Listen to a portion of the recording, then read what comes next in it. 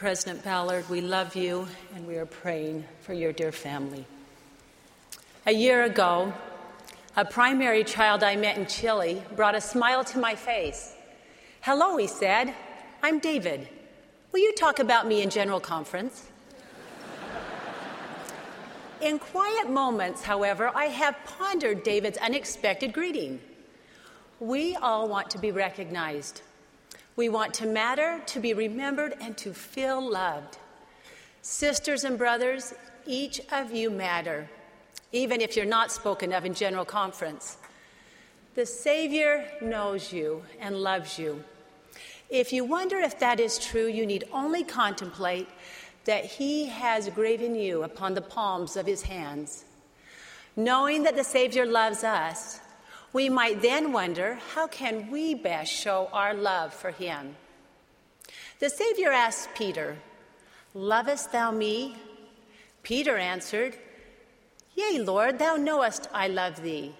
He saith unto him, "Feed my lambs."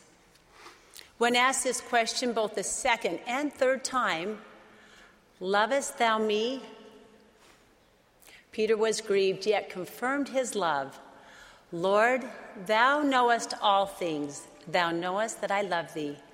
Jesus saith unto him, "Feed my sheep." Hadn't Peter already proven himself a loving follower of Christ? From their first encounter on the seashore, he straightway left his fishing nets to follow the Savior. Peter became a true fisher of men. He accompanied the Savior during his personal ministry and helped teach to others the gospel of Jesus Christ.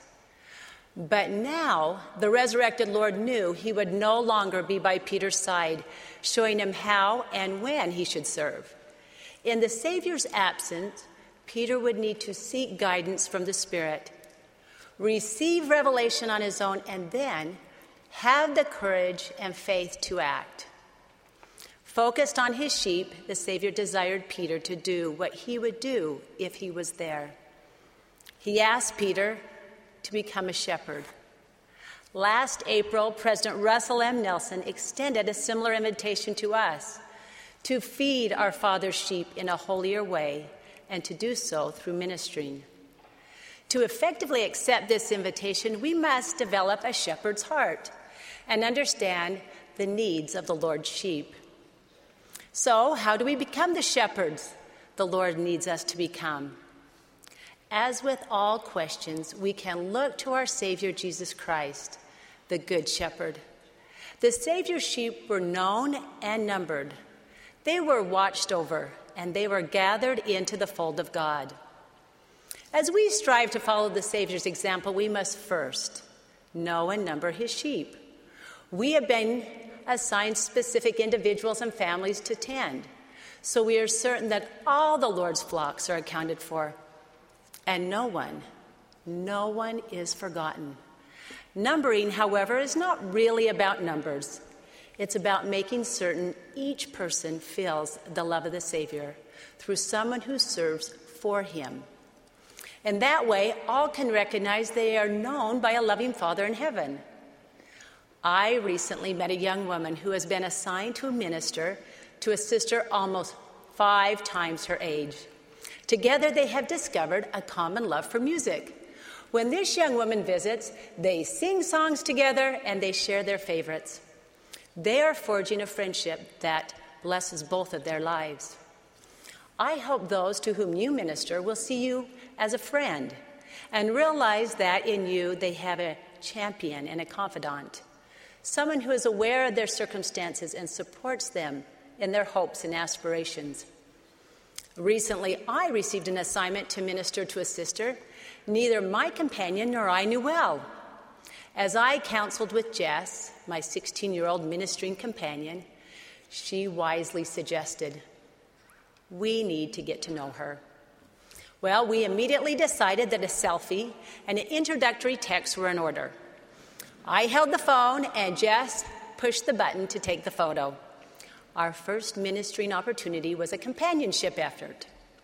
On our first visit, we asked our sister if there was anything we could include in our prayers on her behalf. She shared a tender personal challenge and said she would welcome our prayers. Her honesty and confidence brought an instant bond of love. What a sweet privilege to remember her in my daily prayers. As you pray, you will feel the love of Jesus Christ for those to whom you minister. Share that love with them. What better way is there to feed his sheep than to help them feel his love through you? A second way to develop the heart of a shepherd is to watch over his sheep. As members of the Church of Jesus Christ of Latter-day Saints, we can move, fix, repair, rebuild just about anything. We're quick to meet a need with a helping hand or a plate of cookies.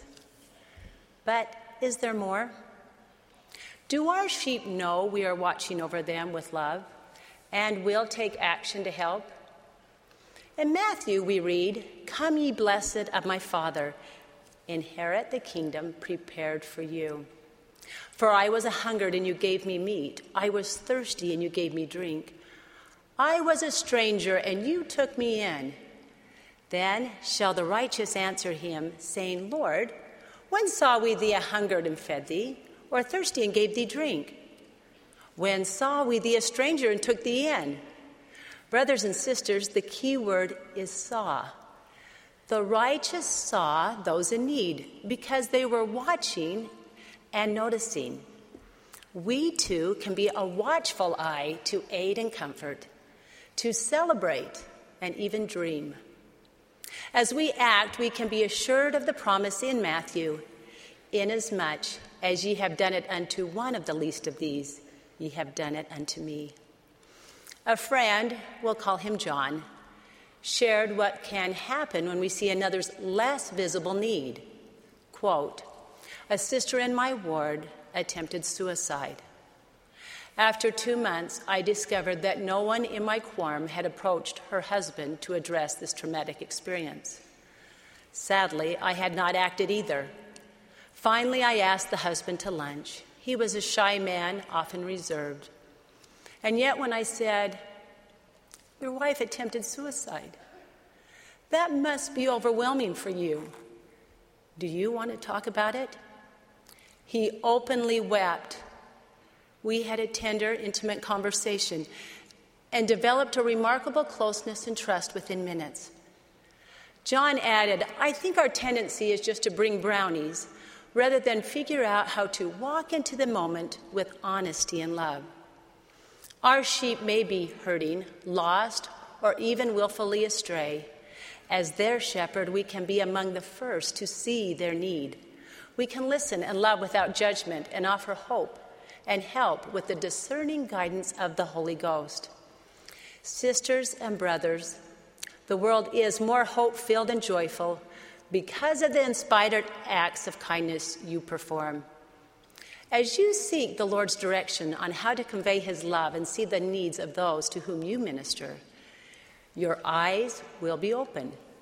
Your sacred ministering assignment gives you a divine right to inspiration. You can seek that inspiration with confidence. Third, we want our sheep to be gathered into the fold of God. To do so, we must consider where they are on the covenant path and be willing to walk with them on their journey of faith.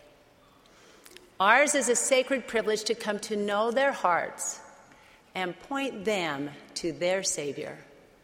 Sister Josephine in Fiji had difficulty seeing her way forward on the covenant path, literally. Her friends saw that Josephine struggled to see the scriptures well enough to read. She provided Josephine with new reading glasses and a bright yellow pencil to highlight every mention of Jesus Christ in the Book of Mormon. What started as a simple desire to minister and to help with scripture study has resulted in Josephine attending the temple for the first time, 28 years after she was baptized.